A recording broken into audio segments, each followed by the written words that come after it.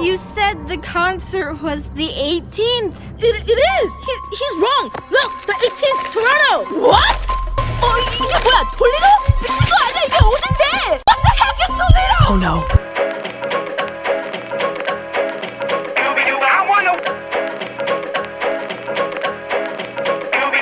Now I'm the king of the swingers, oh, the jungle VIP. I've reached the top and had to stop, and that's what's bothering me. I want to be a man. Put that thing back where it came from, or so help me. Hello and welcome. You're listening to Mouse Madness, a podcast dedicated to bracketing all things Disney. I'm Chris Bowersox. And I'm Kyle Skinner. And we are your hosts for Mouse Madness. Each episode will focus on a single Disney topic, generate a bracket, and debate our way through the madness to figure out who or what is truly the best. Follow us and play along on Twitter at Mouse Madness Pod. Send us an email at mousemadnesspodcast@gmail.com or support us on Patreon by becoming a member of Jerry's Gang at patreon.com/Mouse Madness. Kyle, we are back. And, you know, I feel like, have spent so much time talking about how much we hate a lot of things on this podcast. We did a whole bracket for the worst Disney character, and I feel good about giving some characters some flowers, you know? Yes. Let's call out some good things that some of our favorite characters do. I like it. I like it a lot. And I also like that this bracket of funniest Pixar character also kind of did a good job of spanning the history of Pixar itself. Sometimes we get heavy 90s nostalgia from our Disney animated brackets. Sometimes we get a lot of pop hits in our song brackets. But this one was pretty evenly spread from the OG film, Toy Story, all the way to the newest Turning Red. So it's always nice to get into the world of Pixar, which always makes me feel good, always has these very lovable characters. And these are all characters that we can love on, except for Tow Mater, because he sucks. And so with that, let's bring in our guest host who does love some Tow Mater, loves the OG Pixar films. Eva, welcome. Hi. Do I love Tow Mater? I'm just kidding. We love Woody here. That's for sure. And apparently Bing Bong, which almost got you banned from the show last episode. Trust me, no. We don't like Bing Bong. We don't really like Inside Out. So, but Bing Bong and Molt are the same voice actor, right? They are. Richard Kind. Did I screw that up? No. Did we have a whole argument about that one time? I wish, but I think you're right. They're both Richard Kind. Really? Yeah. I thought we had a whole argument about who the voice of Molt was, but maybe, yeah. We're going to have to run back the tapes. I need to No, hear it is that. Richard Kind. It's all Richard Kind. Yeah, it's all Richard Kind. It's all Richard Kind. So that would make sense why you might like Bing Bong, because it is just Molt as a elephant, dolphin, hobo. I actually don't. I don't know what was it about that movie that I just did not like. The whole time I'm like, what, why? Sure. I was like, Pixar, I don't know what you did here. I don't know. Yeah, no, I don't. I watched it maybe like once or twice, and I don't think I'm ever going to watch it again. I don't know why I don't like it. I just don't like it. And Bing Bong was, oh my God. No. We don't like him. Yeah. Hey, we definitely don't like him. One thing that we haven't really been able to talk about, because not only does it not super apply to this show, but also because we didn't dive into like an Oscars show. But a couple weeks ago, Encanto won Best Animated Film, and it was actually up against Luca. And I, for one, was hoping for a bit of a Luca upset, get Uncle Ugo an Oscar. I don't know. That would have been great to have Sacha Baron Cohen up on stage accepting an Oscar with the. I think he has won an Oscar. Didn't he win an Oscar for something? Yeah, wasn't he in like a drama? Sacha Baron Cohen. Oh, it was Oscar. that Netflix show about the Chicago trial, right? Sacha Baron Cohen was nominated Okay. for 3 Oscars. One in 2007, he was nominated for Best Writing Adapted Screenplay for Borat. Okay. And in 2021, he was nominated for 2 Oscars, one supporting role Right. Oscar for The Trial of the Chicago 7, Yep. and one for Adapted Screenplay, again for Borat, The second subsequent one. movie film. 2 different ends of the spectrum there. Yeah. So anyways, all that's just to say that I was really hoping for a Luca win and they didn't get it. And Kanto deserving for sure. All that it has done for representation and everything else. But let's hope for a little Luca in there. But we have Uncle Ugo to still talk about despite him not receiving an Oscar. And before we dive in and talk more about our favorite deep dweller, it's time to talk a little spoonful of sugar. Chris, what are you drinking over there? Well, I've reached the end of my time here in Arizona. Yep. After what feels like an eternity, I'm going back to the Bay. Cannot wait to be home. And I had to clear out my fridge, so I'm drinking a diet root beer. But I needed a little something extra. So I went ahead, and this is a Mouse Madness first. I took some drugs. Oh. Just call me lots of drugs, Bear. I pulled one out of the Kyle Madsen playbook, and I took some drugs. Specifically, I took an antihistamine because my allergies here were screaming for weeks. Yeah, I can imagine. And I was like, oh, it's like there's like no vegetation there, right? Because it's dry and like there's no water.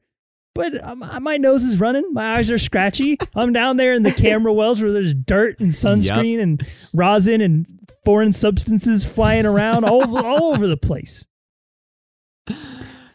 And so I need a little relief. But, you know, this antihistamine is an extremely drowsy causing agent. So, see how you last. You know, then. who knows? Who knows what's going to happen? By the end of this episode, I might be completely incoherent and drooling. You never only know. Hope you embodying your true Uncle Ugo. Yeah, I guess so. My heart might even stop on air. We'll have to go over there and punch it. What do you got, Kyle? Oh man, I've walked by this specific beer many times shopping at Trader Joe's and was always interested by it because the price tag said $6 for a 6-pack. And I was like, that can't necessarily be a good beer, but I want to try it. And what better place to try it than on the Mouse Madness podcast? So I went to Trader Joe's, got a 6-pack of what is called Boatswain American IPA. It's just an IPA in this very, very bland can. The alcohol percentage is 6.7, but the printing is so bad that you can't even tell that it says 6.7. It looks like it says 67. Of course, it's probably backwards on everybody's screen, but it's 6.7, looking like 67. And let's go ahead and take a little sip.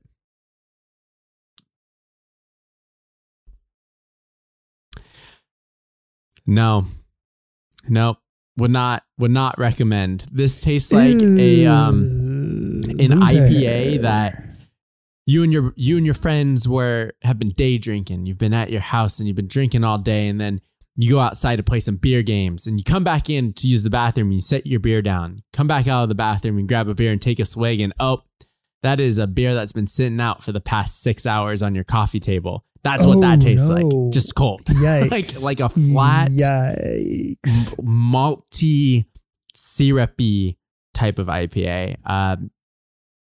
Yeah. It was only $5-6, so that makes sense for a 6-pack. I'll just suffer through it for this one, but it's a dud. Eva, what do you have over on your side? I have something's probably a little too fancy for me, if I say so myself. We had a random little just like party thing, and we're like, let's just go get some like random alcohol. And I saw this recipe that's like, I don't even know how to pronounce it. Limoncello? Is that how you say it? Sure. Sounds right. Right? Okay, that's what I have, with a little bit of lime juice and a little bit of sparkling water. Ooh. And so, it's good. It's good. Sounds refreshing.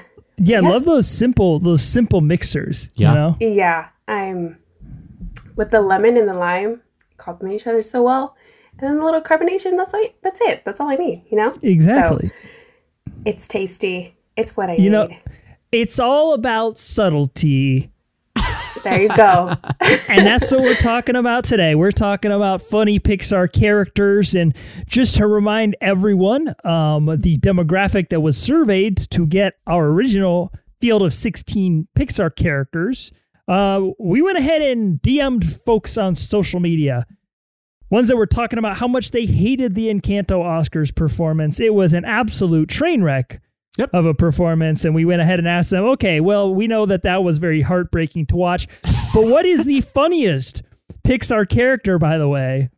They gave us 16 Pixar characters. We narrowed it down to a round of 8, where we have the number 1, Mike Wazowski, taking on number 9, Mr. Potato Head. Number 13, School of Fish from Finding Nemo versus number 5, Abby from Turning Red. Number 2, Dory from Finding Nemo versus number 10, May from Turning Red. We got back-to-back Nemo versus Red matchups. Oh. And then finishing off the round of 8, we've got number 14, Uncle Ugo from Luca versus number 6, Ham. Kyle, you started us off last time. I'll go ahead and pick things up here today. It's the number 1 seed, Mike Wazowski versus number 9, Mr. Potato Head. Kyle, you accused me of underselling Mr. Potato Head's comedy a little bit in the last episode, and I'm not going to lie. I think you're probably right. You reminded me of a few Mr. Potato Head moments that I definitely will acknowledge are pretty funny. You kind of called him the class clown who's got the funny, always got the funny thing to say in any situation.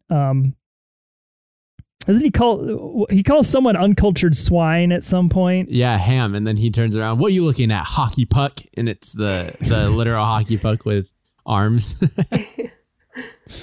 I'm remembering when they're at Al's toy barn, and well, first of all, he gets his foot stuck in some gum when they cross the street. Yep.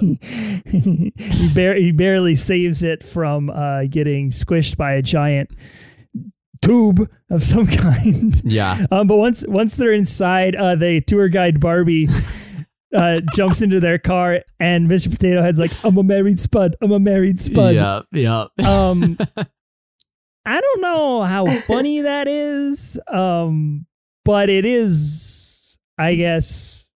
I'm not a married spud, so I don't really know like what it's like in that situation to be like someone who's like if in very old age, who's been with their partner for a really long time, and then a tour guide Barbie like hops into your car and you go, and like the things that go through your head. Like I don't really know what that feels like, but I mean, I imagine for some people that's probably pretty spot on. Sure. In Toy Story 3, he loses his body. He swaps his body so that he can get out of That's right. the nursery and get outside.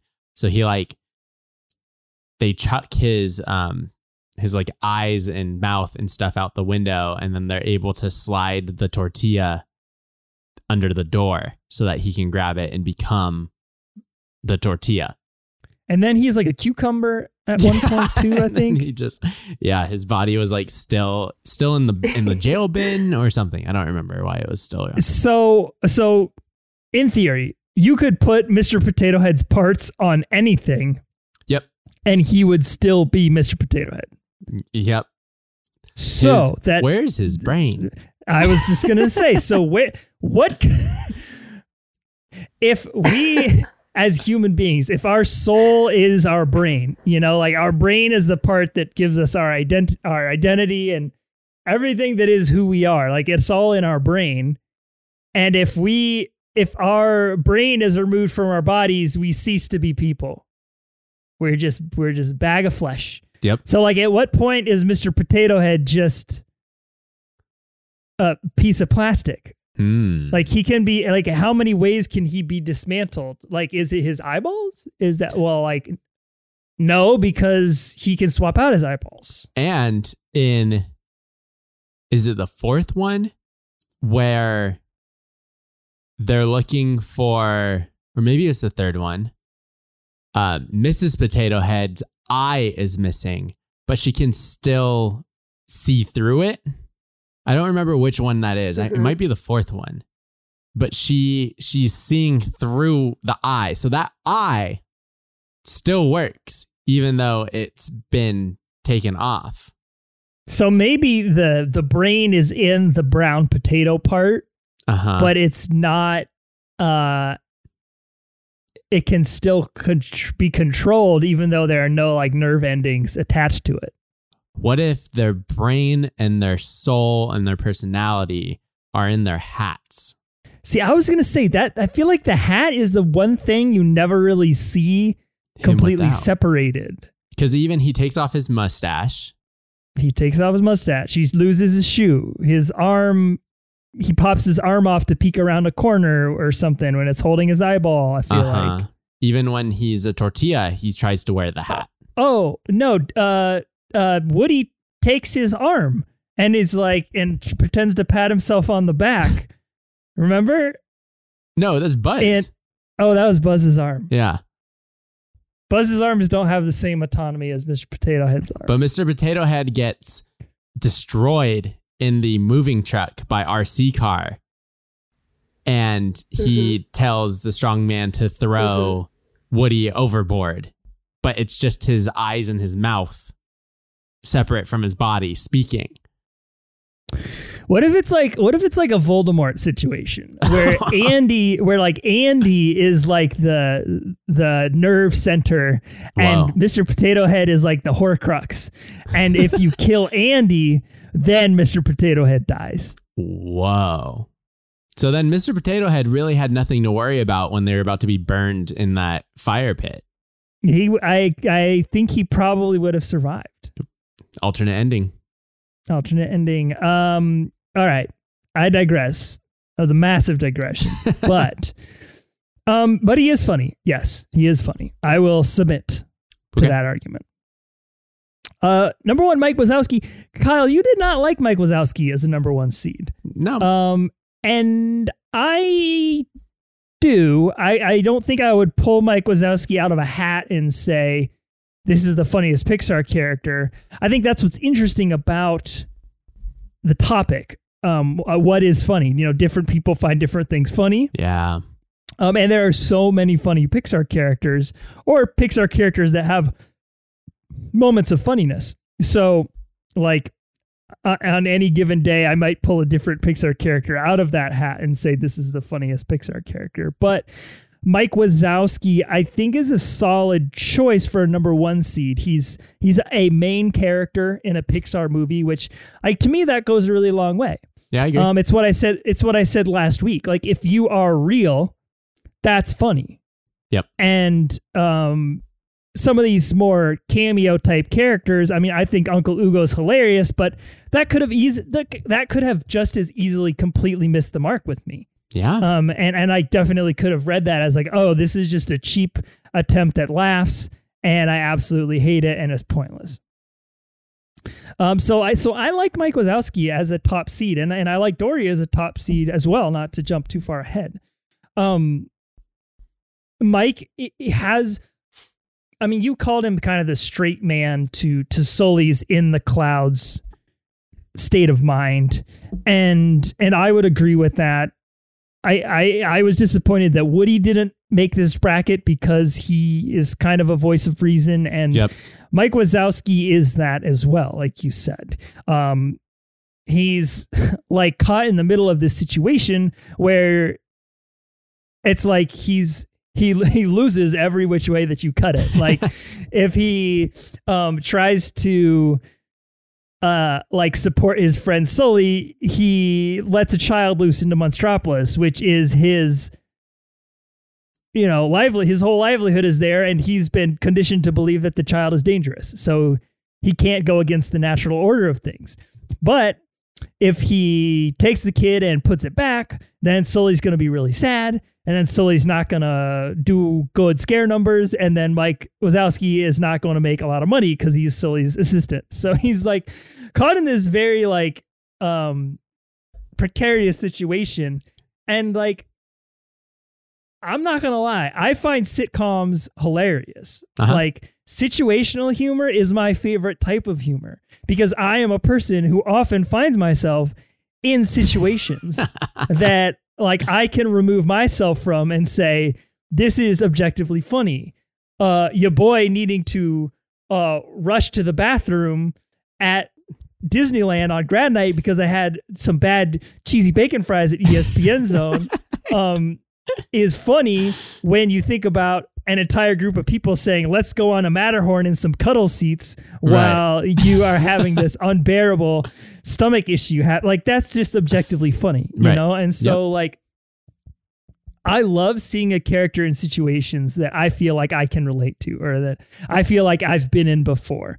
And ones that, you know, they're kind of like a vessel for me, you know, and I can see through their point of view and I can see the characters that they're seeing it, that they're reacting to and being like, oh my gosh, I feel the exact same way in a way that is not as extreme as like a PT Flea. And like it's in Mike Wazowski maybe is kind of a watered down PT Flea. That might be a good way to describe him, but I think that's kind of like a negative connotation when you say he's watered down. He's a more subtle PT Flea. PT Flea light. Well, he's PT Flea light. And he does get upset. Like he loses his temper like plenty of times when Boo is sneezing in his eyeball and he lets out a scream. Funny. He literally fights Sully in the Himalayas. Yeah, when he's having it out with his best friend. I mean, something about his kind of like size and stature. Yep. Just like it's kind of funny, you know? We talked about Roz and like his banter back and forth with Roz is a funny situation. And he's also got this girlfriend that he's trying to impress. So like he's kind of like always a little bit on the edge because he's being pulled in all of these different directions. He's also having to like keep so many stories up throughout the entire film. Like he has to lie to his bosses. He has to lie to his competitor, Randall. He has to lie to his girlfriend. He has to lie about how he feels about this child to Sully. Like he's having to keep so many lies and storylines up in the air that it leads to very funny situations. Even your intro to this episode of him coming up with a reason as to why they're saying this, they're having this dialogue on the scare floor. Put that thing back where it came from, or so help me. And he goes, oh, we're rehearsing for the company musical. It's called Put That Thing Back Where it came from, or so help me. Put that thing back where it came from, or so help me. Boom, boom, boom. Yeah, like I think Mike Wazowski is the perfect mixture that I'm looking for in a funny character. He's got the realism that I can see myself in him. He's in comedic situations. Yep. And like his performance is comedic as well. It's Billy Crystal and like, you know, say less. Sure. Honestly, he has great comedic timing and just the way that he talks and the way that he delivers his lines. Funny. I have the number 1 seed advancing to the final 4. I love how much you are relating to Mike Wazowski. You found a passion in that conversation. You said, I am Mike. Mike is me. I find myself in scenarios like Mike. I like that. Good for you. And you're Mr. Potato Head. And I'm Mr. Potato Head roasting you about it. No, I think you're probably right here. Listening to what you just had to say and thinking about all of the situations that Mike is in and the way that he is able to not only convince people that what he is doing is, you know, sound, but that he himself is sound is funny. Every scenario that he's in is funny. Even when he's trying to be funny and it doesn't work is funny. Like when they're trying to get Boo to laugh, to get the doors to open when they're stuck in the massive door warehouse and Boo's hood was down. So she didn't see him crack his nuts on the bar. I don't remember what the movie. Yeah, I think that's what it was. He like snaps his eyelid and then like does a backflip. Yeah, and lands on his crotch. Right. Yep. So, I think he's funny. Mr. Potato Head does have the lines that I said. He definitely does get softer as the time goes on and Mrs. Potato Head becomes the funnier potato because he now has love in his life and he's not so grouchy and mean, I guess. But the lines that I said to you are basically all of his funniest lines, and they all come in the first movie. After the first movie, it's more of the Mrs. Potato Head show. But Mike keeps it pretty consistent. And from what I remember of Monsters University, Mike's energy is the same there. He is also funny. Billy Crystal, as you said, can't go wrong. So as much as I don't think that he's deserving of the 1 seed in this bracket, I'm going to agree with you. And I'm going to say that Mike Wazowski moves on. Eva, what are your thoughts with the 1 seed heading off? Yeah, I like it. Mr. Potato Head, he's a character, that guy. But yeah, I think Mike Wazowski, if you really think about like the humor side of it, yeah, I think he wins for sure. I also like that it's not necessarily Mike, but it is a lot centered around Mike, that in the credits of Monsters, Inc., we get to see like the performance of the play that he was talking about, like the company play. I like that. Good addition, Pixar. All right, let's talk about this next matchup. It's number 13, School of Fish versus the number 5, Abby. So besides all that I said about Abby last time with her intensity, her almost recklessness, her emotions, all of that being so funny, what I also really appreciate about Abby and her being a lot of the comedic relief in a lot of the moments is that as funny and somewhat relatable that this movie is, it's also pretty heavy in its themes. You're talking about this girl's ability or inability to balance her relationship with her parents, her relationship with her friends, her relationship with herself, dealing with changes within herself. You're dealing with a lot of pressures from all angles. Her entire beginning monologue kind of breaks down like, you know, I have this pressure to be perfect, and I have this pressure to go and work with my mom and do all of this stuff. And it kind of pervades the entire movie. And we're able to lean on Abby as this kind of like, it's not so serious. Like, you're a kid and you should be able to have fun like a kid. And Abby is the extreme of that fun. She is outlandish. She is reckless. She is intense. She's herself. She is a kid herself going through the same things that May is going through, but able to embrace it better.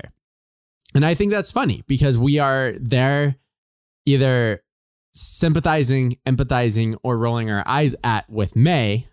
And then we have Abby, who's feeling like she's comfortable in her own skin. She's crazy, and we want to be like her. Like, I think that's something about Abby that is that relatability, is that we maybe look at her and wish that we could have been like Abby when we were kids. Now, I think we probably relate closer to May and her experiences, but we would want to be as confident and as comfortable as somebody like Abby, who is a wild card.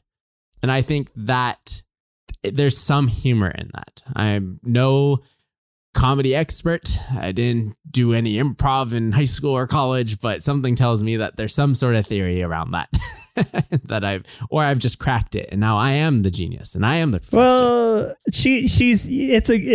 she works because it's a group dynamic. You know, like, you never really see these characters alone. Right.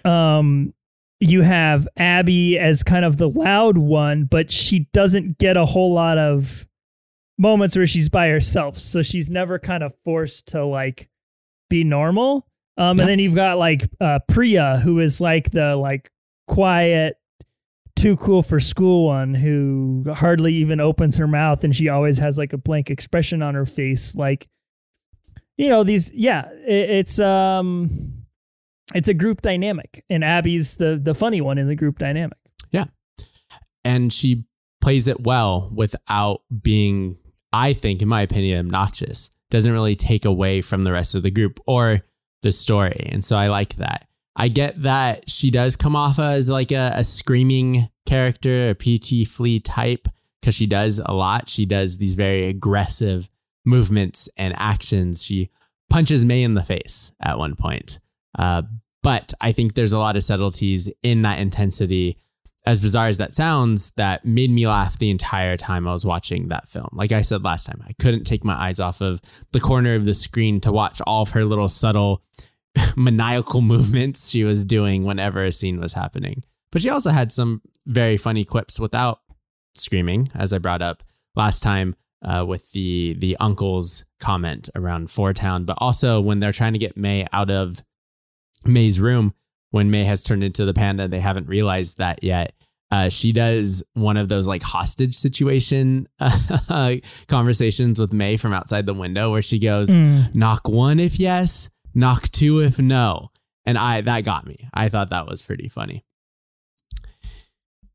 So I really like Abby. Abby is up against School of Fish, which, talked a lot about Ratzenberger doing a good bit. What I didn't really think a ton about until we moved on the School of Fish is like that School of Fish backstory. Like him, the leader of the School of Fish, saying like, okay, boys, just like we rehearsed. I want to see that rehearsal. I want to see like how this School of Fish came to like be this masters of charades, because that's basically what he was saying they were rehearsing was the charades bit that they did for Dory. But in that charades bit, outside of just roasting Marlin, there's some great stuff where they're like obviously an octopus and Dory goes a clam. They're like, close enough. Like, yes, that is funnier than Dory saying clam at the octopus, which is why I think that Dory's ranked a little bit too high.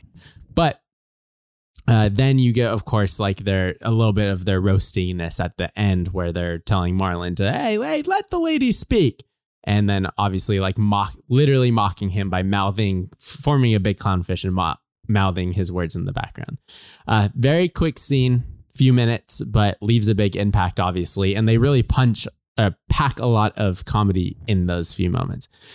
But for me, I'm in love with Abby's character. And maybe it's a recency bias. And I can fully admit that if it is. But I just think that she is doing the most without doing too much. And it landed every time for me. I'm going to go with Abby. Yeah,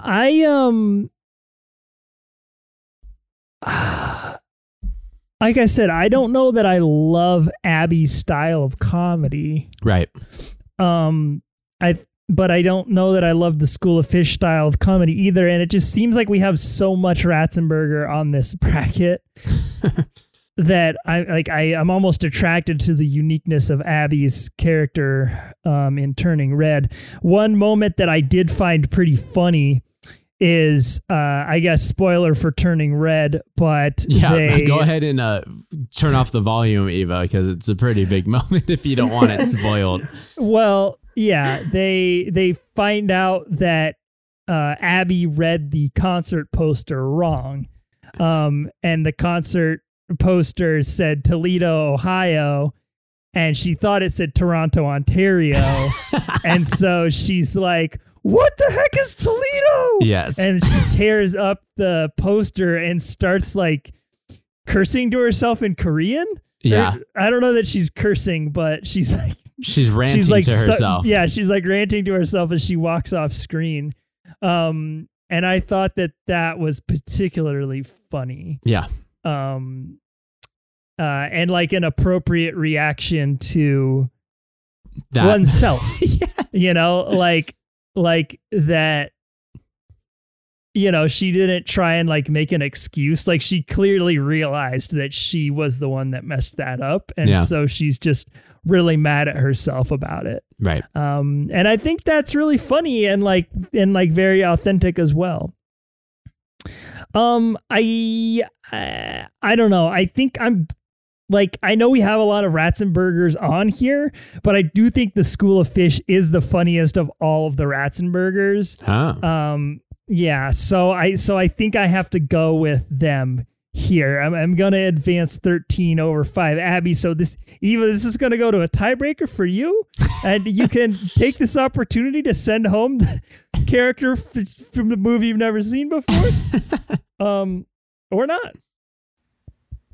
Well, I mean, if you're to think about it, a little girl who's just like, you know, I mean, because I was able to like read up on it.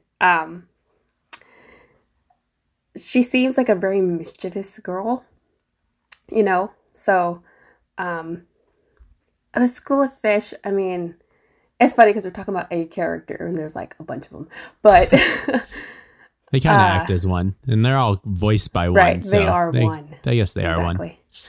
Just like Chris and Mike Wazowski are one. The School of Fish are one. It's true. They are one. I know that if I were to be hanging out with like this crazy little girl, I mean, my mom's a nanny, so I would help my mom and like go, and she was at once taking care of 4 little girls, 2 families, and they had 4 crazy girls. Like, they were insane. So, and the stuff that they would say is hilarious. I would be dying laughing. I remember one time specifically, one kid, we were eating, one kid just did something funny. I started laughing, and the other little girl started crying and saying, "It's not funny." And I was like, "Why are you crying? I'm not even laughing at you." She's like, "No, don't laugh. It's not funny." She started bawling. Actually, tears strolling down her face. From this day, I remember that. I was probably like 14 years old, maybe. And so if I were, I haven't seen the movie, but based off of what I read / my experience with the little girls, or just girls that are just, you know, going through it, I know for sure. I mean, seeing her expressions everywhere too, she looks like a crazy funny chick. So although I know I haven't seen the movie, but I do and can relate to her character as a little girl going through it. So I would say Abby. School of Fish. They're funny. They've rehearsed it. You know, they've been waiting for that moment to mock someone, to roast someone. I think the little crazy girl. And listen, I wouldn't hang out with Abby. I would be staying clear away from that character. Because I can relate, because I was a crazy little girl too.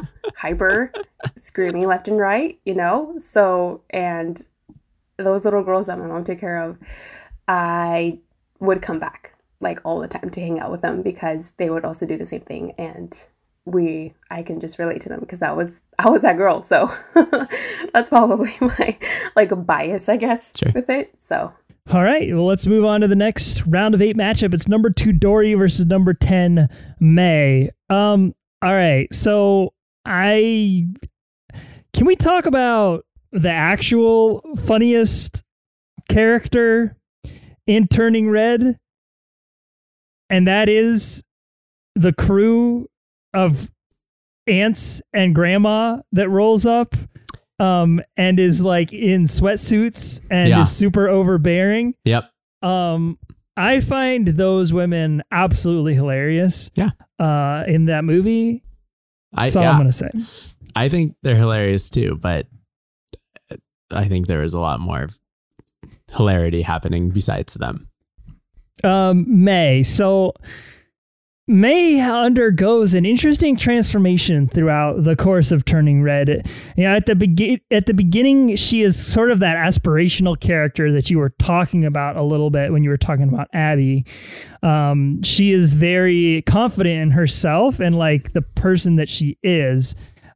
She's like, she says something like, "I do whatever I want when I want," or something like that. And she's like dancing and twerking, and she's like, "If I want to do a no hands cartwheel down the street, I'll do a no hands cartwheel down the street. I do what I want. I say what I want, and I'm not going to hesitate to do a spontaneous cartwheel if I feel so moved." Yeah. That character intro was a little bit too much for me. Man.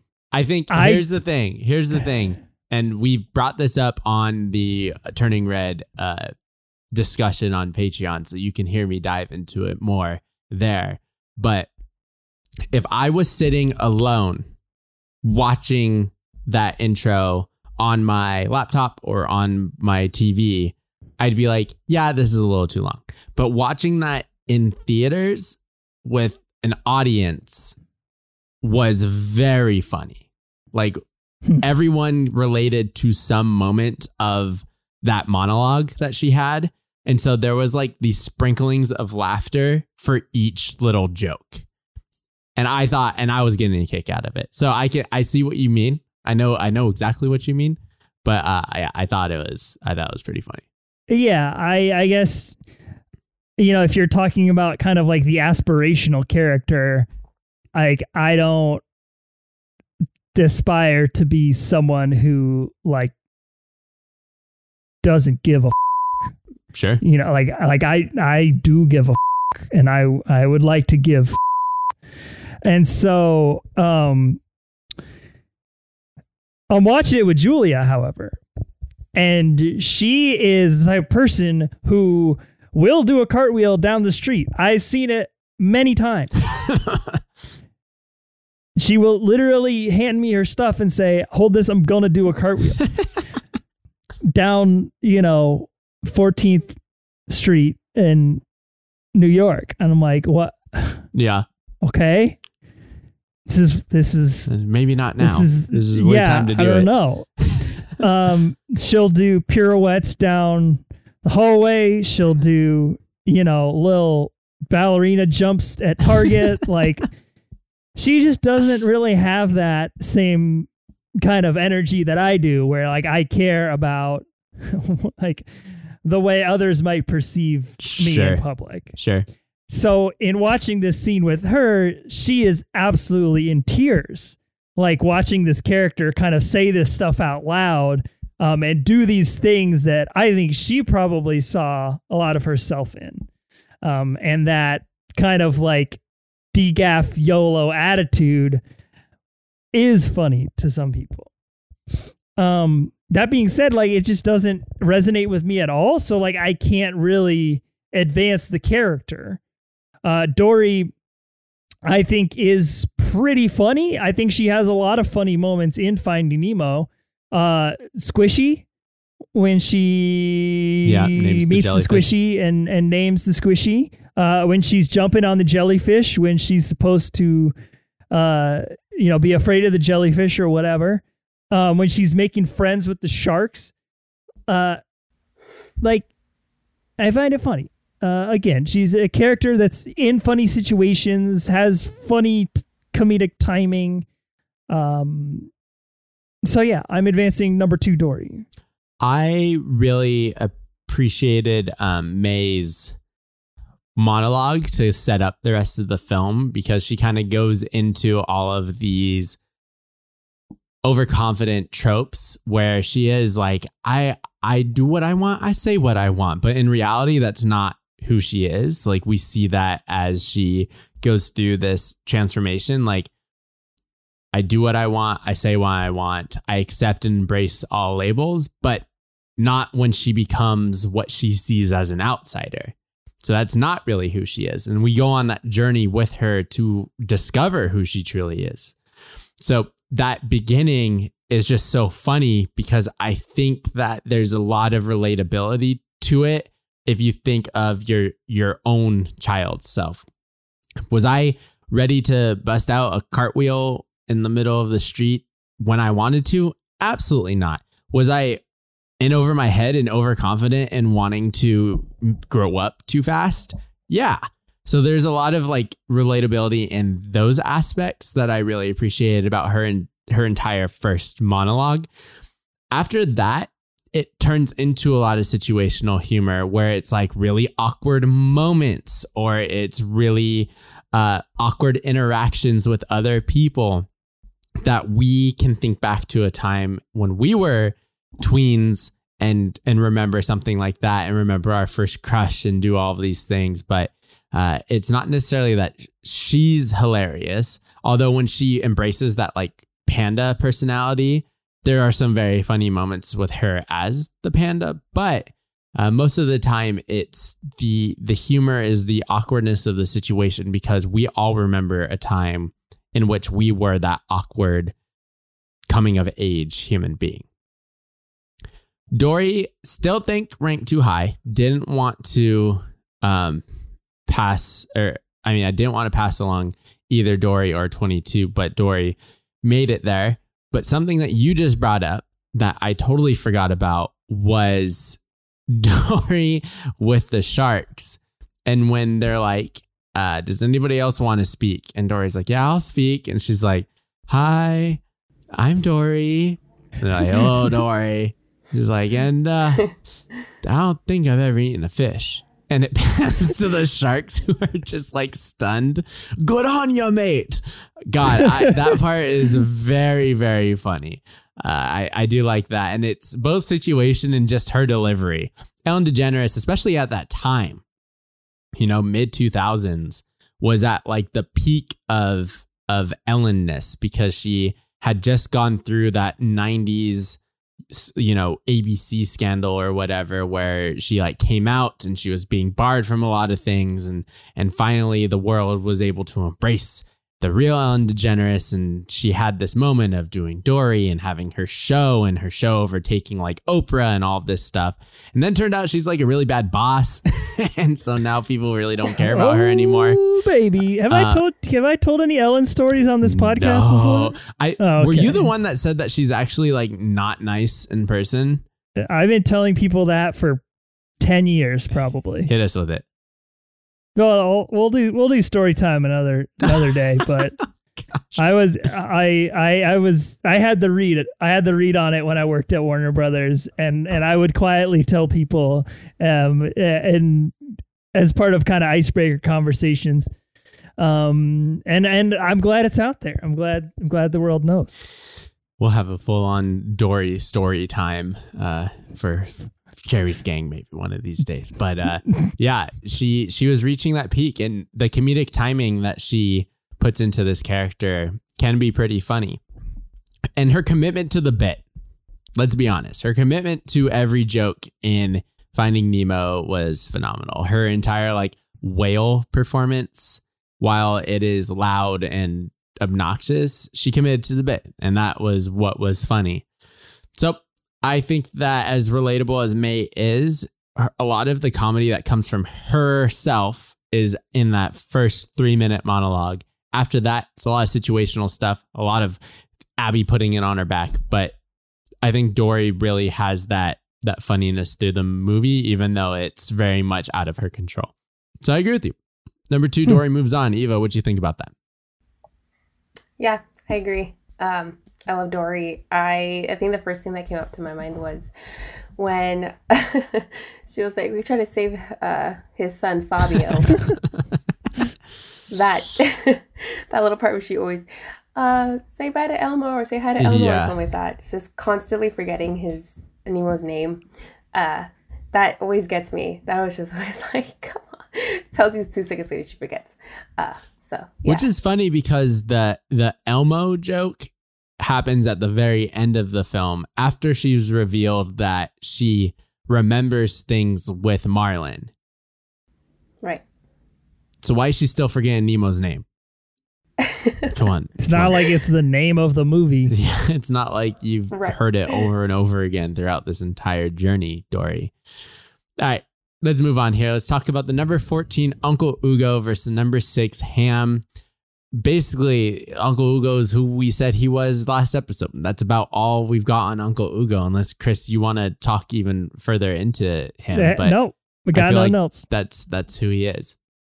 Ham, I like a lot as a comedic character because I feel like in this Toy Story world, you have a funny character like Mr. Potato Head, but often Mr. Potato Head is going after the laughs at the expense of someone else. He's the roaster. He's the class clown. He's the anti-authoritarian. He's, he becomes a little bit nicer as the films go on. But in that first film where his real funniness is, he's brash.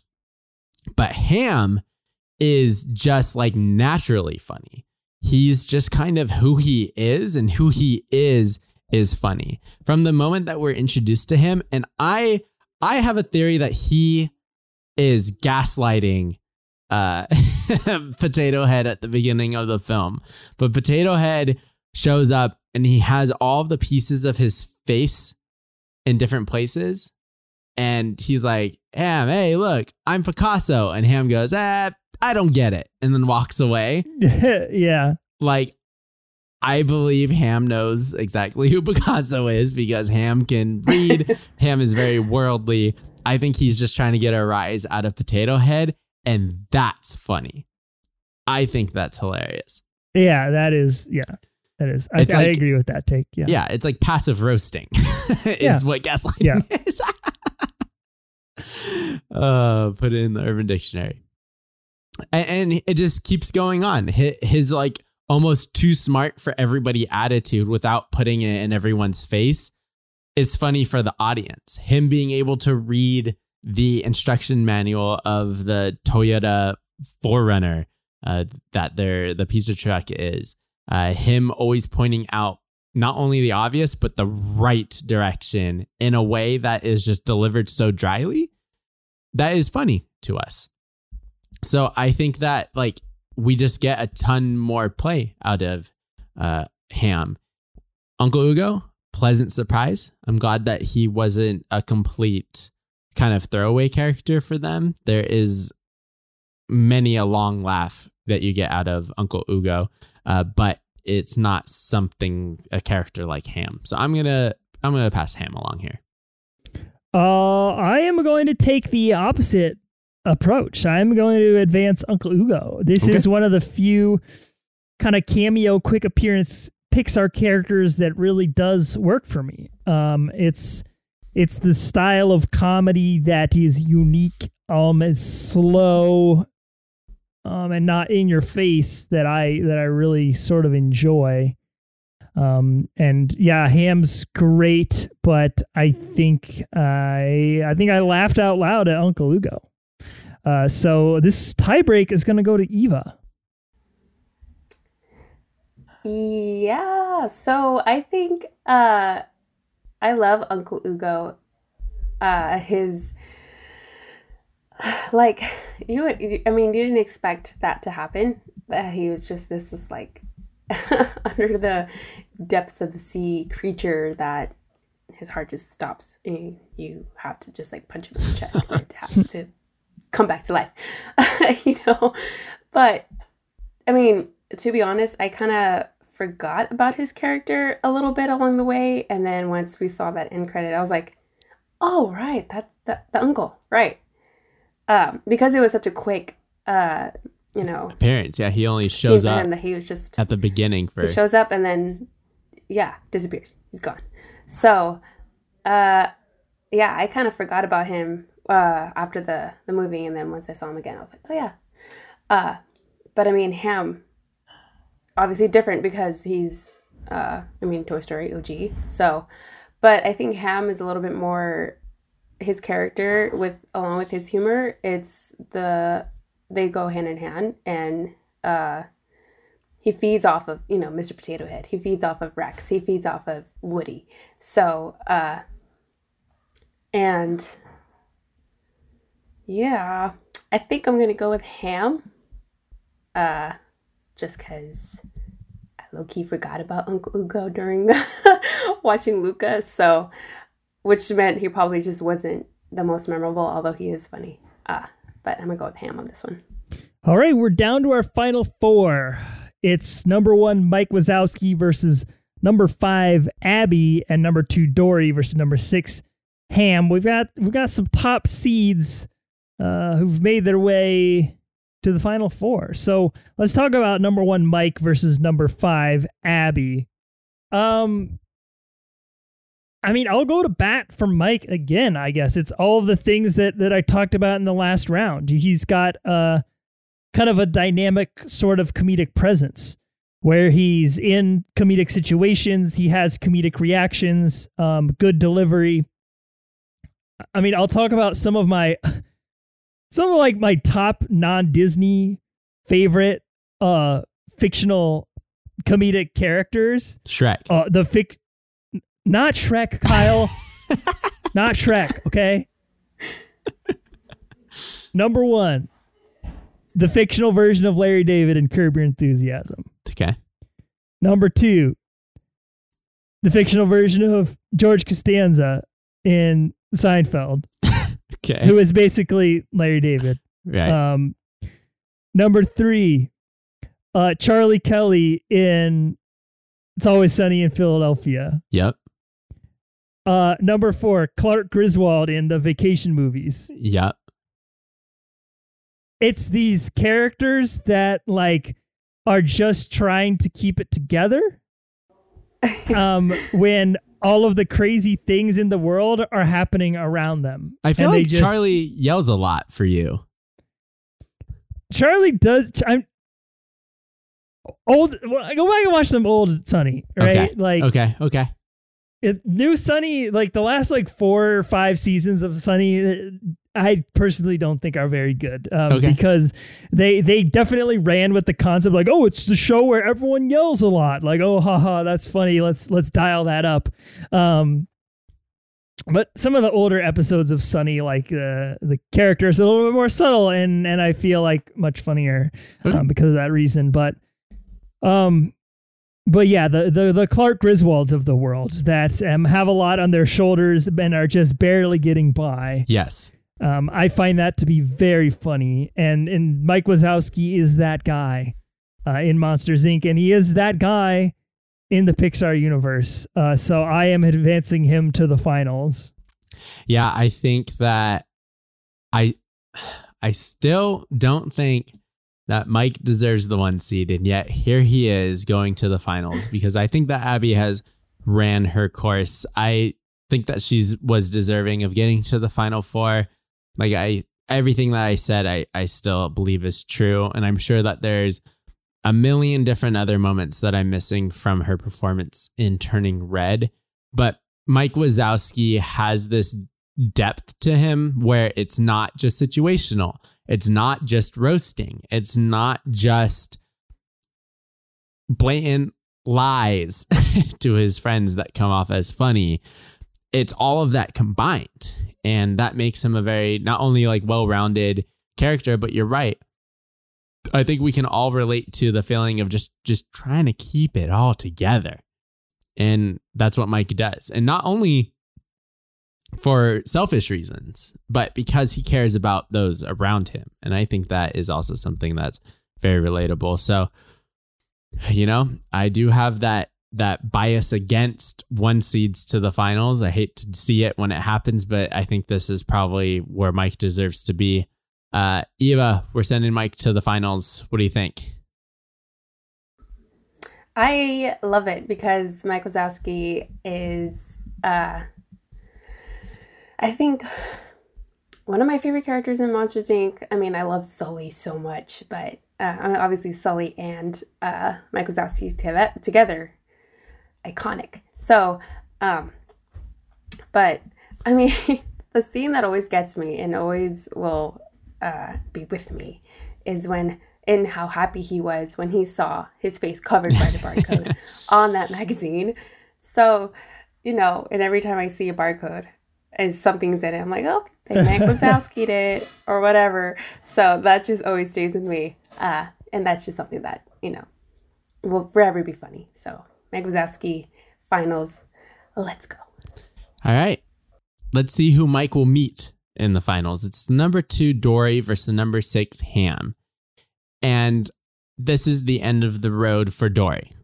And I say that because there are moments of Dory's funniness, her humor, her situations that use up all of its time. It goes a little bit too long. She can get annoying at some points. It's not always just the, get a couple lines and get out of the funny joke, but it's let's drag it on as long as we can. We know and remember, and some of us, a lot of us love the whale moment, but even upon rewatching, we're about 2 whale grunts too many for that situation. And then it's that same formula over and over again. It's Dory diving too deep into a situation or a moment, and we easily get annoyed by her. We being me. Ham, on the other hand, is just so cool and quick with it that it's let me deliver these sprinkles of knowledge, of quips, of baby roasts, of whatever I want to say, and they land every time, because sometimes it might be an unexpected compliment. Sometimes it might be an unexpected moment of intelligence. Sometimes it might be a passive aggressive comment that turns into a little bit of a baby roast. Ham is just great, and you want to hear what he has to say next. I don't necessarily have that same mindset when it comes to Dory. So I'm going to send number 6, Ham, to the finals. Yeah, I like Dory better because she's sort of the best of both worlds. If you compare to a character like Tow Mater, where she is funny, like her comedy's funny, but she's also like endearing is the word that you keep using. And so I like her a lot more. However, I don't know that Dory's funny so much as the situations she's in are funny, or the way that she approaches things is funny. Whereas Ham has a funny presence, and he's very intentionally in a funny position, or he puts himself in the position of being the funny guy. I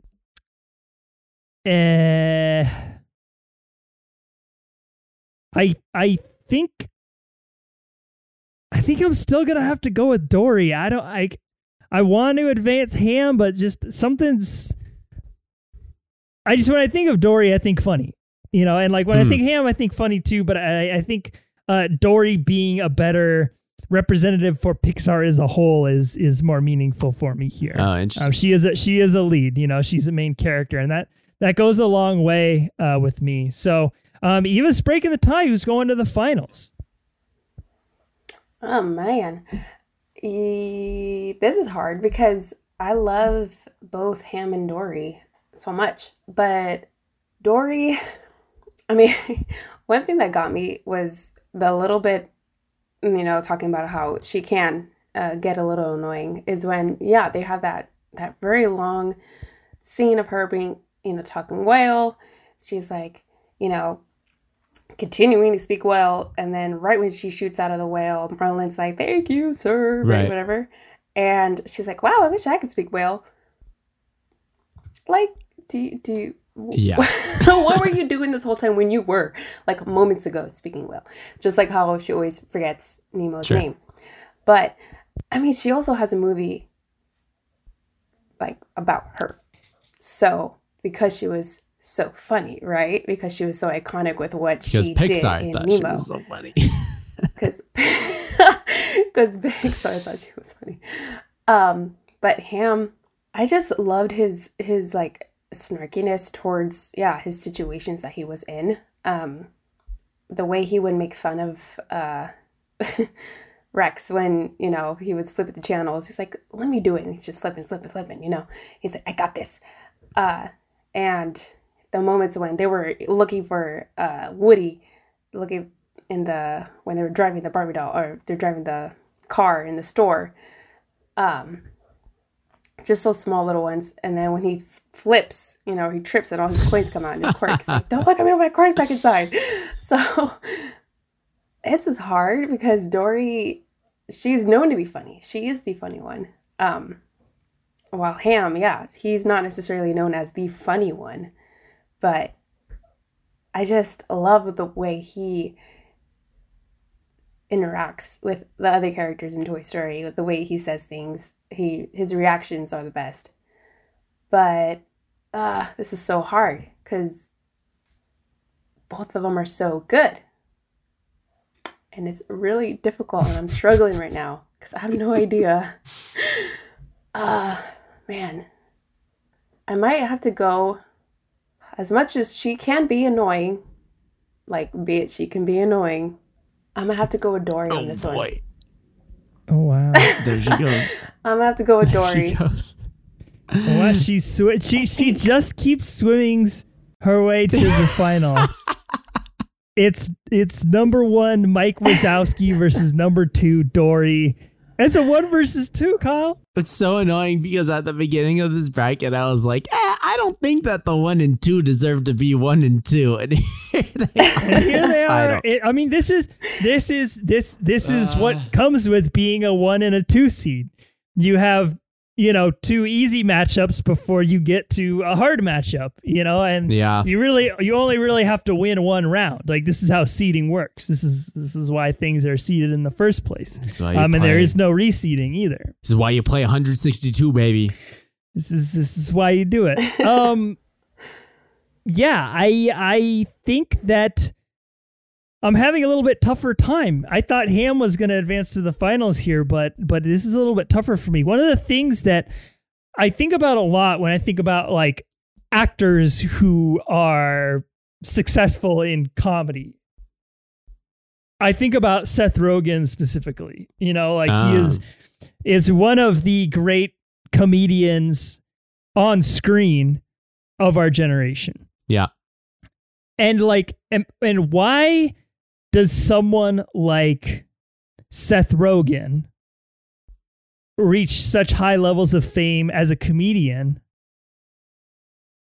as opposed to someone like Chris Hemsworth, who I think is just as funny? And I want to say it's because of the physical appearance of the person. Yeah. And part of the foundation of like what defines comedy is you have to somehow relate to it, whether it's like a stand-up bit or a sketch or a movie. Like, we, the audience, have to look at that thing and be like, oh, that person is me, or that situation is one I've been in. And so you look at someone like Chris Hemsworth, who is jacked and ripped, and that's not as funny as someone like Seth Rogen, who has like a scraggly beard and a very average build. Mm-hmm. That person's going to be successful in comedy 100% of the time. And so looking at like Mike Wazowski as a character, he's filled with a lot of like rage, and he can be angry, but he's such a non-threatening little green one-eyed ball with like chicken legs and chicken arms that you never get that like, oh, this is too much, or like it's going too far. It's like a little puppy dog, yapping at you, or that friend in your friend group that you love messing with because you know that they will never ever become scary. Right. We've all got that person, y'all. Yeah. And Mike is that character on this bracket. He's the one that you like to mess with because he's average. He's your average Joe, who's just trying to go about his business. Yeah. Dory is non-threatening in her own way, right? Oh, she's a fish. I mean, they're all fish, so I don't know how you can be a threatening fish unless you're like a shark. Barracuda? Eat all the babies? Barracuda. Maybe a little. I mean, I was going to say stingray, but there literally is a stingray in Finding Nemo, and he's very non-threatening. Nice. She's non-threatening in her own way. She has this sort of approachable energy and this simpleness about her. Yeah. That is disarming. Yeah. So I think both of these characters kind of check that box for me. Where we've been talking about class clowns a lot, and like I never liked the idea of the class clown when I was in high school. I was always like, this person's seems to be compensating for something or doing too much, or the kind of snarkiness is a bit aggressive and I don't like it. And so neither of these characters have that, so that's also a toss up here. I think just gonna have to go with my gut on it and say it's Mike Wazowski. And I don't know if that's because I like Billy Crystal more than I like Ellen DeGeneres, or that I like how Mike has a self-awareness that Dory does not have. I think it's probably the latter that's going to put him over the top for me. So I'm crowning him the one-eyed winner of this bracket. I've been trying to get rid of Dory this entire time, and the moment has come. I think that while she is funny and she does have this kind of non-threatening cuteness about her humor throughout the film, it does drag on at times. And I think that she becomes a little bit too much for the audience. She definitely becomes too much for Marlon, which is why I think that Marlon ends up being a little bit funnier than Dory at moments. But Mike, while I still think that he was probably undeserving of the 1 seed, but that's, like I said, that's why you play 162. I think that his character is not only relatable, there are multiple layers to his humor. It's not the same forgetful bit. It's not the same anger bit. It's not the same lost bit. It is, it is the embodiment of the human experience in this monster who has to go on this outlandish experience. It's very much like a Clark Griswold. He has to go on this Christmas vacation and then experience all of these other characters around him when he just has a goal in mind. He just wants to do something and he has to accommodate for everything around him. And so I'm going to agree with you. I think that the humor in Mike is a lot funnier, both from a subtle standpoint, but also a in-your-face standpoint. You get the potty humor in the burps, you get the nut shot, you get the roasts, you get the anger. He is a package of humor and a little baby ball. So I'm agreeing with you. We are crowning Mike Wazowski from Monsters, Inc. as the funniest Pixar character. And as we do at the end of every bracket, we are going to clap it out. Eva, did you see the number 1 seed Mike Wazowski taking the crown when we started this whole thing? I definitely thought he would go to finals. I was like, I don't know, Mike Wazowski, he could do it.